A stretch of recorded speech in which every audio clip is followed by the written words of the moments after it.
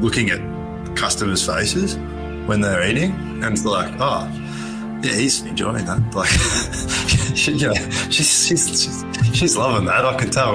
Like, how good's that? That's the greatest sense of achievement now. Yeah.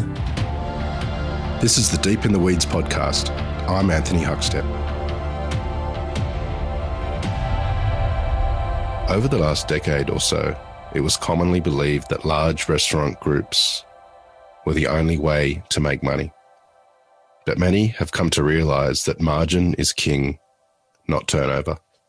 It's given rise to small, bespoke offerings and the formation of small restaurant groups dishing up specialised, intimate offerings. Have the rules on hospitality venues changed, and will we see a new model of the ideal restaurant?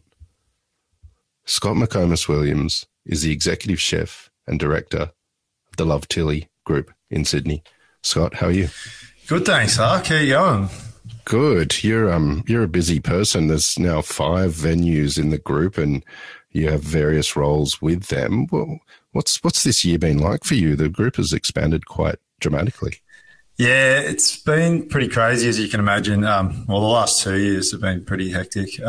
Since opening Ragazzi late 2019, and then into 2020 with all the craziness, we were able to create a new business out of that, and then we've gone and done something silly and opened another one late this year. So just to keep us busy. Well, it's very positive reaction to turbulent times. Ragazzi, as you just mentioned, was open just before the pandemic, but Fabrica was a different model for what you had previously been used to. What was it like putting that together? Look, it was pretty fun. It was interesting, eye-opening, because none of us had a background in retail or wholesale. It was basically born out of necessity. So when, we got told we had to close our restaurant, which had only been open for 6 months, and I'd only been a business owner for that time. Pretty stressful time knowing that you had a lot of staff that depended on working in your venue. And so basically we got shut down on the Sunday, and by the Monday I had a bootleg prototype for what became the Fabrica pasta packs. It was pretty it was pretty crazy looking back at it, actually. You've got to built a name for yourself as a pretty dab hand with pasta. But what was it like creating those packs for retail? Did you have to treat it differently? Yeah, I mean, obviously it's not going to be the same product that you get when you come in to dine at Ragazzi, but I mean, they're still amazing. It's still great handmade pasta. It's obviously extruded. It's not rolled by hand. We couldn't produce that much pasta if we were doing it all by hand. But so it's still a beautiful, handmade product, essentially. Take us back to when you were young. What sort of role did food play for you in your family? It was big. Yeah, Mum was a really good home cook. I spent quite a bit of time in the kitchen with her, mucking around, and I was always watching cooking shows, and people would give me cookbooks for my birthdays and Christmases. Extended family as well. All the old Daggy Aussie TV chefs and stuff. All the Hueys and the likes. It was great. It was part of my childhood. And then, I would just, as I got older, I would cook the family meals, the Sunday dinners and stuff. It was good. It was good fun. Take us back to then. What sort of, is there a meal that you remember cooking, or what sort of food were you cooking for those Sunday meals? I did used to make a bit of pasta. I think I got into paella from a cookbook that a good family friend Sid Weddle gave me. What else was it? A lot of roast beef and roast lamb and stuff like that, slow roasting stuff. old hearty food. Do you remember your first day in a commercial kitchen? Is there any stories from that time that you can share? Yeah, well, I had a funny start because I actually, even though all that love of cooking, obviously, when I was a kid, I went to uni because, I was back in I went to good school and you get good grades and then you go to university, you don't go to TAFE, and just because that's what you did. And then I dropped out I did arts for a couple of years, didn't go to much class, dropped out after a couple of years, and then did go to TAFE for a little bit again. But I got Frank Kimura's number from Sid Weddle, who I was working for at the Essential Ingredient. He owns the Essential Ingredient, and he basically said, if you want to cook, you need to go to a good kitchen. And he said, here's a list of names. It was like Andrew O'Connell, Matt Wilkinson, Shannon Bennett, and Frank Kimura's name was on there as well. And I said, oh, can I have his number? Because, that Spanish cookbook he gave me for my 21st birthday, that or whatever it was. I think it might have been a younger one than that. But I was like, I want his number. So he put in a good word for me, and then I cold called him, and he put me on three doubles in a row, as was standard trial back in the day, I guess. So now you got it. Now they trial you, 2 hours max, and you still got to pay him. But no, he paid me. But it's I was on the mixed olive section and putting the tomato on the bread for the pan catalan. That was my duties for my first duties. I was like a fish out of water there. That was pretty mental. Movida had a pretty incredible impact on the culinary landscape of Melbourne and Australia. What was it like in that kitchen? Oh yeah, it was amazing. So I started at Movida Arcade, the one in Burke Street, the big one, the big boy. And I had Frank was obviously there, and Jimmy Campbell, who was the head chef. Matt Germanchis was one of the Sues, I think, and Ewan Crawford as well. So I had all these absolute guns, and then like Adrian Clemens, who's come back to run that restaurant again. It's crazy thinking back, like how many great people went through there and stayed as well. I stayed with the group for 7 years, and and then a lot of these guys did long service leave. Like Robbo from Original, he's still there. Chicken as well. He was there for a long time too. It was it was pretty awesome. Yeah, it's great time. What did you take from that experience? Well, obviously the love of Spanish food. Frank had a huge influence on me. He's he did a lot for my I guess the way I see food and the way I taste food and the way I look at things. I went, I was with him in Melbourne for 3 years, and then I moved to Sydney to open Movida Sydney as the sous chef, and I ended up taking over as head chef there eventually. But in the meantime, he let me go on for want of a better word, a sabbatical, I guess. And I got to go over and live in Spain for a bit and staged at a few different joints here and there, and sort of being able to see, like, because I'd learned he'd taught me he taught me about all these dishes, but, going and actually seeing them being made in the flesh, and then you just kind of understand. You kind of understand that's where that comes from. That's why they do this. That's, it was quite, it's quite fascinating. It was awesome, and I'll thank him forever for that. Do you have any stories of the experiences you had over there, or some of the dishes that spoke of that time?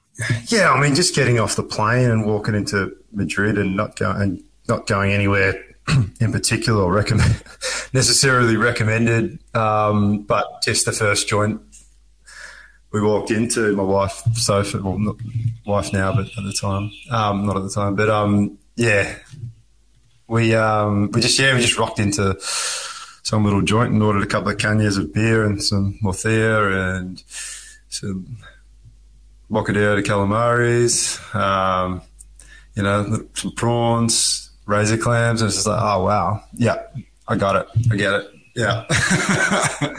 And that was just it, and that was nowhere fancy at all. You did many things before opening your first restaurant, Ragazzi. What were some of the key moments in your career leading up to that? Well, I guess I wouldn't have ever thought of pasta. I always just, had this love for Spanish food. Until Novita Sydney closed in 2016, which is pretty gutting.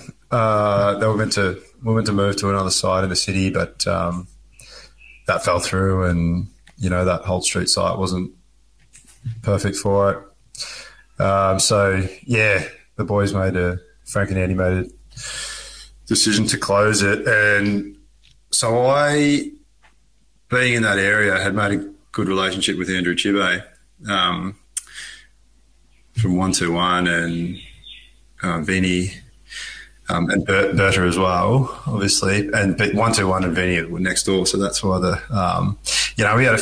we'd had a few vessels post service here and there, and he talked me into jumping over to the Italian side. And while first I worked in all of his venues, just I guess moonlighting around there, and then I helped him open Baco in the city, where working with him was the first time I'd really made pasta in any professional sense, and I kind of fell in love with that product. Just the potential of how much you can, how many different things you can do with it, and how many different shapes there are, and why you serve this sauce with this shape, and why that doesn't work together, and shape comes before sauce. Just all these different things, and different flours, and different eggs, and no egg, and using an extruder for the first time, I had no idea. And Dan Johnston actually was there helping me out at the start there. So he taught me a lot about the extruder, because I didn't even know how to turn the bastard on, to be honest. So that was good. And that's when my love of pasta, and that was a full Trat style venue with Anti, Primi, Secondi, Dolce, which I think is a great way to eat, but I just looked at that and thought maybe you don't need the full fanfare. Maybe you can just do a pasta. Maybe you can just open a pasta bar. What was the transition like for you as a chef, having sort of really immersed yourself in Spanish cuisine and moving to Italian? Were there challenges? I guess just mastering the pasta. And also, I guess, at the start, working with Chibs, not being able to do Monte Mar, which is surf and turf, because that's a big no-no in Italy, but that's every dish in Spain. And I've managed to bring back a fair few Catalan influences to the Ragazzi menu since the start, to be honest. In all fairness, a lot of my base sauces are probably lend themselves a bit better to the Spanish style of cooking than necessarily Italian. But you've got to have a keen eye to notice, I reckon. Ragazzi was your first foray as a co-owner of an establishment. Tell us about how that came about. So I've known Matt and Nate for a while. I met Nate when I first moved to Sydney back in 2012 because I was working with his wife at Movida Sydney. She was waiting there. And then, so I eventually met Matt through him, and we kind of just, were mates for a while. And then in 2018, Soph and I were in Hong Kong, and we just happened to bump into Nate there, who was over there for his mate's 30th. And we ended up spending quite a bit of time. And then one of those late nights out, and you start talking about businesses and if we should do something together. And the original concept was a tapas bar. And we're like, cool, let's get back to Sydney and actually talk about this. And we did, but then I kind of just curveballed them both and said, actually, no, it's actually a pasta bar, guys. And here's why. And because I just wanted to, I wanted to kind of like you go to a ramen bar and just have a bowl of noodles, but you go to Italian, you have to have a pasta and a protein. Like, why can't you just have a place that's accessible and you can just have a glass of wine in a bowl, or you can have you can have a bunch of snacks. You can have 2 bowls of pasta. They're not, you got options. But I didn't think there was any need to have the whole kit and caboodle. Like, I think we could do an amazing product that's a finished product that was just, at the end of the day, just pasta. And then we were looking around Redfern actually, because I thought it was more of a suburby thing, and then Nate found the old Angel Cafe in the CBD in Angel Place, and I was like, this is behind my ex-boss's joint, and and we took it anyway, and then and it turned out to be a ripping move because it's a sick site. I love it. Yeah. It's a hidden away little establishment. You wouldn't know about it unless you knew about it. What's it been like operating such a small venue with such a limited specialized offering? Well, I guess that was the concept was always going to be that. We kind of, as I'm sure as you alluded to earlier, we kind of only know small venues. We don't know a lot. We probably wouldn't have the skill set to do something big. So this was really in our wheelhouse. And as far as the limited offering, I think just as you say, if you don't know about it, you're not going to go there. But once you do know, and that's what you're going to get, and that's what you're prepared to, that's why you're going for lunch, because you want to go for a bowl of pasta. You're not going there saying, oh, guys got any steaks or anything? There's a couple of steak joints around the corner that people could jump into. So I think I think probably early days might have been a little bit like, no, that's it. You can't turn over for the pizza menu. This is what we do, just pasta. I think once people sort of got to know us, and I guess it's pretty much booked out all the time now, so that people obviously have heard of us.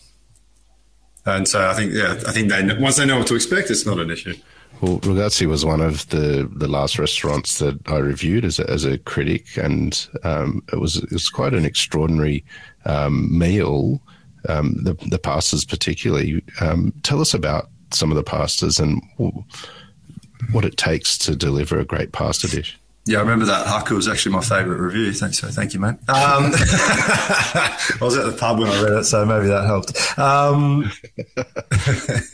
Back when we used to close on Sundays. So I guess having a balance of long pastas, short pastas, egg pastas, semolina pastas, filled pastas. baked even as well. As long as you've got a balance of all those meat, veg, seafood. I think you did have, probably would have had the cavatelli back then. This was pretty early days, wasn't it? It was, so yeah, cavatelli with pork and fennel sausage, which we make in-house. Well, we make it at Fabrica now. Back then, when I used to break down a pig in that little bar, that was just, yeah, I don't know what I was thinking, mate. Everyone looked at me like I was crazy. What are you doing, mate? And yeah, with pork sausage and pippies, with the cavatelli, the little hand-rolled cavatelli, that was another thing that, you know, at the time we were like, how are we going to keep up with this? They're, you know, every single piece has been rolled on a little gnocchi board by hand. So yeah, I think that was my favourite dish. It's probably still is one of my favourite pastas. And then, you know, the ravioli would have been back then asparagus, I guess, pecorino. You know, that's a hand rolled again. What else? Geez, you just tested me memory there, Huck. I've written a few menus since then. Tell us about what it takes to create a great pasta dish. Wow. Well, so first, you come up with the shape and the sauce. You can't just, you know, they got to work together. If you want to do a shape, then you'll have to come up with a sauce to match that, and vice versa. If someone's got such and such produce, then we can work around that. We can say, okay, what sauce can we make with that? What shape will go with that? You know, scallops are in season in the winter, for example, and some truffle. We can do a good price on scallops. Let's do a fagottini, because we can, you know, make a stuffed pasta, make a nice little scallop farce and then stuff it inside that. That's a classic, one of our favourites that we do. You know, there's some wonderful Cavallonero that's been coming out of Moonacres Farm. So Alex Major, who's the head chef there, who, you know, will make a nice green sauce and use it with a cavatelli, a shape that's, you know, designed for those that loves those sort of veggie based sauces that can catch all the bits. But yeah, it needs. I haven't really answered your question there, mate.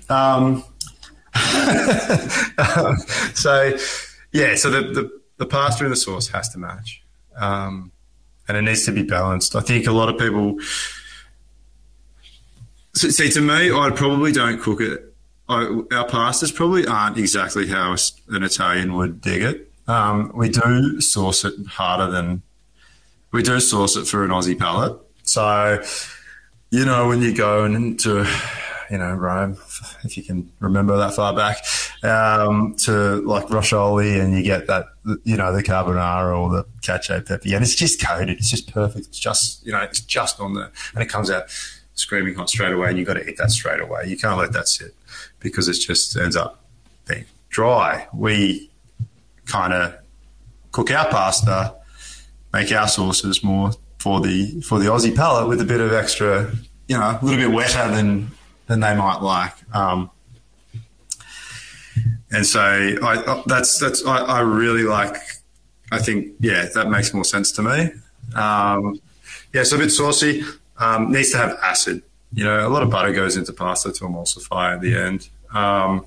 And needs to have acid, which I think a lot of people probably forget. So we have a wonderful pantry of different vinegars that we finish off the different pastas with at Ragazzi, which is probably, yeah, most of them are Spanish too. Because Spanish vinegar, I can't get away from that.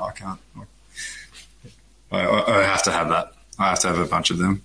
Since joining Love Tilly Group, your role has changed exponentially from being a chef and co-owner to the multiple venues. Well, what's the average day for you like now?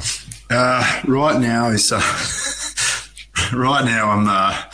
at La Salute 5 days a week, doing the services just because.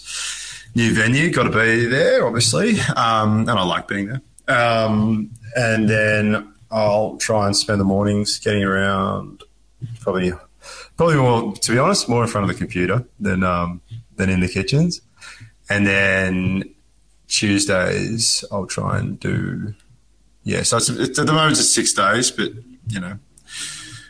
I'll probably get back to 5 days sooner rather than later, and just doing, so just basically bouncing from venue to venue, catching up with people. I don't really,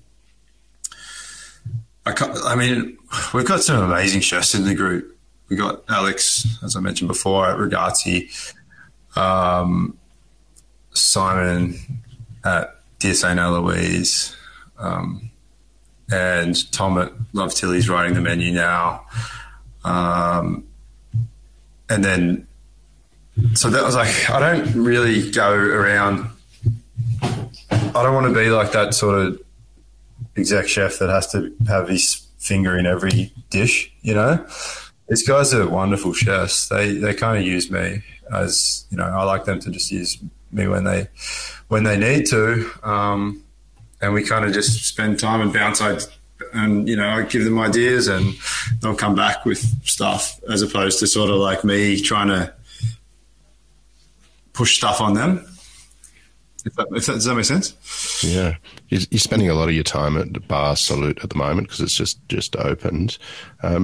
Tell us a bit about it and what you love about it. Well, as I said, Nate and I we always wanted to do a tapas bar or something Spanish anyway, because there hadn't been there's not a lot of the offering in Sydney. There's a hell of a lot of pasta, not a lot of Spanish food. And, that was always our plan to do something like that. I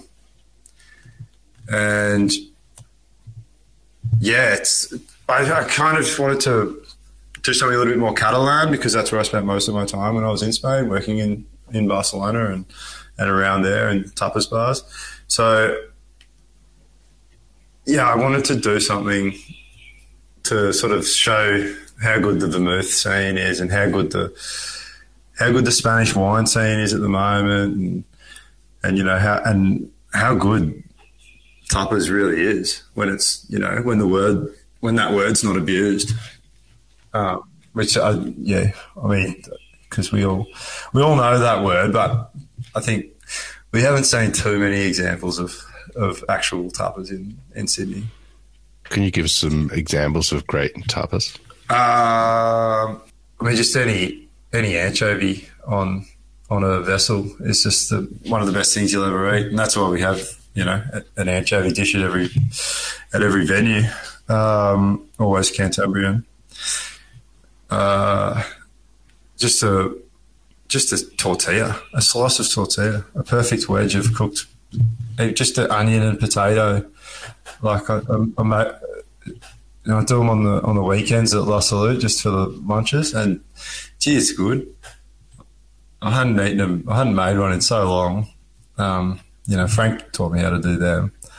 It's just a little slice, I call it a pincho of tortilla, and I think that's one of the most classics. The calamari sandwich is probably one of the most famous though. In Madrid, and Frank obviously does an amazing one of them. Down at Arquay we used to do. Geez, I shudder to think how much calamari we used to clean up down there. My hands were black, and I think I have like an allergy to it now because I did so much of it.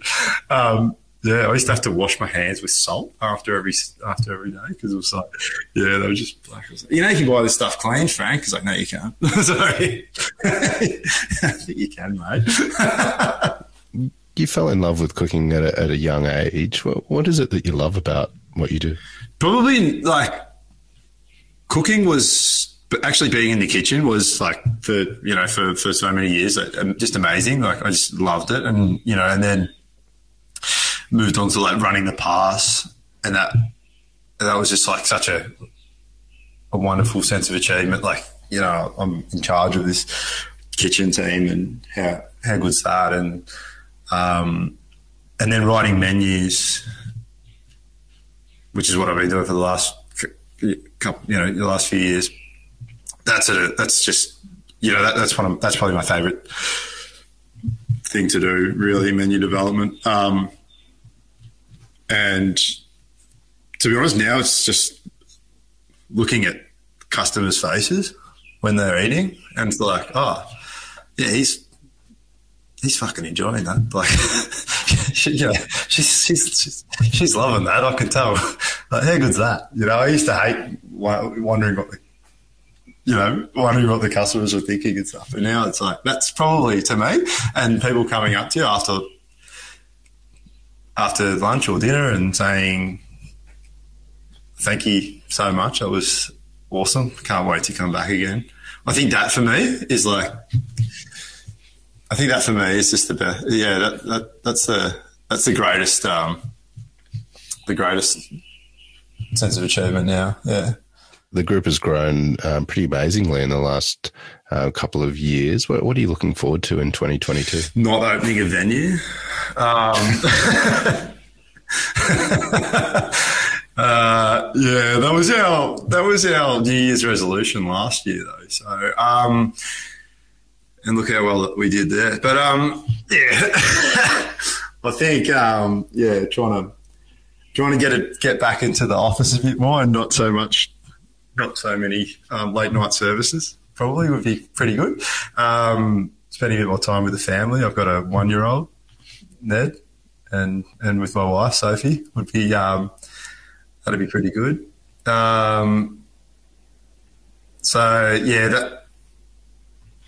We're probably trying to just consolidate a little bit and not go too hard next year. I don't think I've got any concepts left at the moment anyway. So there's only so much, right? Well, Scott, it's an absolute pleasure to catch up with you today. Congratulations on the success that you've had in troubling times, and look forward to catching up again. Please keep in touch, and we'll catch up again soon. Thanks, mate. Thanks, Zach. Appreciate it a lot. Cheers. This is the Deep in the Weeds podcast. I'm Anthony Huckstep. Stay tuned as we take a deep dive into the lives of the incredible people who ply their trade in the food and hospitality sector. Special thanks to executive producer Rob Locke for making this all happen. Follow us on Instagram at Deep in the Weeds Podcast, or email us at podcast@deepintheweeds.com.au. Stay safe and be well.